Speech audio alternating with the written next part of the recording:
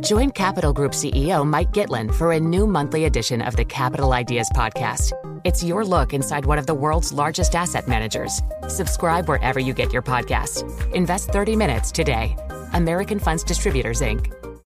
Collaborate for a greener future at the Bloomberg Green Festival, a groundbreaking celebration of the thinkers, doers, and innovators leading the way. From design and culture to technology, science, and entertainment. Hear from inspirational speakers and immerse yourself in climate solutions. July 10th through 13th in Seattle. Title sponsor, Amazon. Official airline, Alaska Airlines. Get 20% off using promo code radio20 at bloomberglive.com/greenfestival. We're joined this half hour by Steve Brice, Chief Investment Officer at Standard Chartered Bank of Singapore Wealth Management. Talk about the goings-on the markets. And Steve, not a lot of action on the markets today, and we had a rather tepid finish to US equities as well. Do you get a sense that investors are sitting on the sideline and waiting to see what the next Fed meeting brings, or is there something else going on? I think obviously, as we head towards year end, there's a little bit of, trying to think what's going to happen next year. So if you look at the, just the analyst and research community, there's a bit of a lull always at this time as people are releasing their 2023 outlooks, and obviously activity is quite thin. You do, of course, have that FOMC meeting as well, or the minutes of the meeting coming out this week, and I think that's going to be very important because, until Friday, people were getting increasingly comfortable that they'd, slow the pace of rate cuts just to a mere 50 basis points, which is still pretty rapid, but obviously lower than the 75 basis points we've been used to. And then we had obviously, one Fed president coming out and saying, well, 75 is not off the table. So I think that's led people to be a little bit cautious and try and figure out whether we are still in the peak Fed rate expectations as we expect, or whether there's actually going to be another leg higher in rate expectations into Q1 next year. Yeah, we did hear from Raphael Bostic at the Fed. He's favouring a slower pace of increases, trying to engineer that soft landing. So do you feel that landing pad is starting to shrink by the day? What's your base case in terms of avoiding a recession? So we have a 75% probability of recession in the US next year. If anything, that's rising. We've seen since we sort of published that, we've seen the inversion, obviously, of the 3-month and 10-year part of the yield curve as well, which has a perfect track record for predicting recessions. It does look like we're heading for a recession. I think the key question now for investors is this going to be a mild one? And therefore, largely priced, to be honest. Equities are, peak to trough, we're down 27%, which is an average recession for equities, or we're going to see something a bit more sinister, which could mean we could have a last leg lower. Yeah, what's next for the S&P, for example? Do you see us getting sustainably above 4,000, or are we going to be settling somewhere in the high threes? I think for us, probably there's still another leg lower, right? So the central scenario is that we have a recession. Earnings are not consensus analysts are not forecasting a recession effectively when it comes to earnings next year. So we probably see earnings revisions becoming negative, and that could lead to lower equity prices over the course of the next 3 to 6 months before we form a bottom as the Fed pivots from hiking rates to ultimately looking at when they're going to cut rates. That seems a distant prospect today, of course, but if we're looking over the next 12 months, that should be something we're looking for. And Steve, we just had Ed there running us through the latest COVID numbers out of China. 26,000 cases now. The Hong Kong CEO tests positive. Now 2 deaths. Is this the moment where we really find out the truth about China's future COVID plans?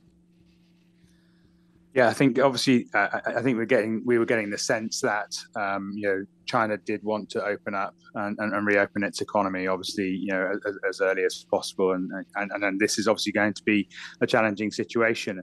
To me, it reminds me a bit of what happened in Singapore earlier this year when they announced a lot of the relaxations, and then COVID cases went up, and the authorities here stopped easing restrictions or slowed down the easing of restrictions, but didn't reverse course. So it's obviously going to be interesting to see, how China responds to this.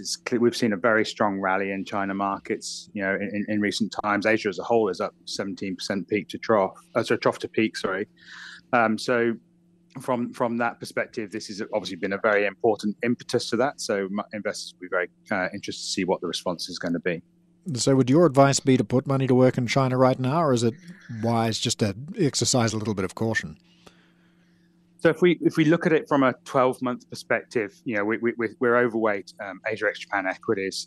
That's as much a dollar story as it is a China reopening, but obviously the China policy in this space does matter to that. I think, if I was saying, do I deploy capital into Chinese markets today after a 17% rally with this negative news coming out, I think I'd probably hold off doing so and look for better entry levels. Yeah, that dollar story is an interesting one too, because we have seen the offshore yuan weaken against the greenback, and that is the Bloomberg question of the day. Do you think that dollar yuan has peaked for this cycle? I think the answer to that is really has the dollar peaked. So from more broadly, I think so the renminbi will probably track what happens at the global level. I mean, clearly, we went to an extreme sort of oversold condition in a very short-term basis. So some sort of bounce was to be expected. I think if we have got peak Fed expectations and we do see continued tightening elsewhere in the world, then the dollar ultimately will come lower. But it's too early to define that's going to be the case over the next 2 months. I think what price action going into the end of the year is going to be really important to see whether we can extrapolate the recent weakness of the dollar through the rest of next year. Yeah, and how about yields? We've seen yields pushing higher, both for the US 10-year, China 10-year yield moved higher last week as well. How much more room to run do you think there is there? I think as far as the US 10-year, we don't think there's a lot to go at all. In fact, we think we've already peaked as far as the 10-year yield is concerned, and that's on that peak US interest rate expectations. So we think that we may see 5 or 5.25 in terms of the terminal rate, but ultimately we will come lower, obviously, as we head into recession.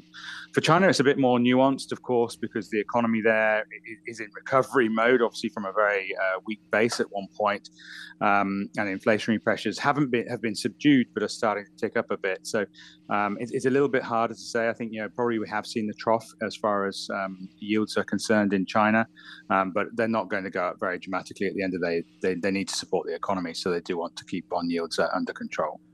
I just want to quickly get your thoughts on what's happening just across the causeway from you in Malaysia. Very interesting election over the weekend.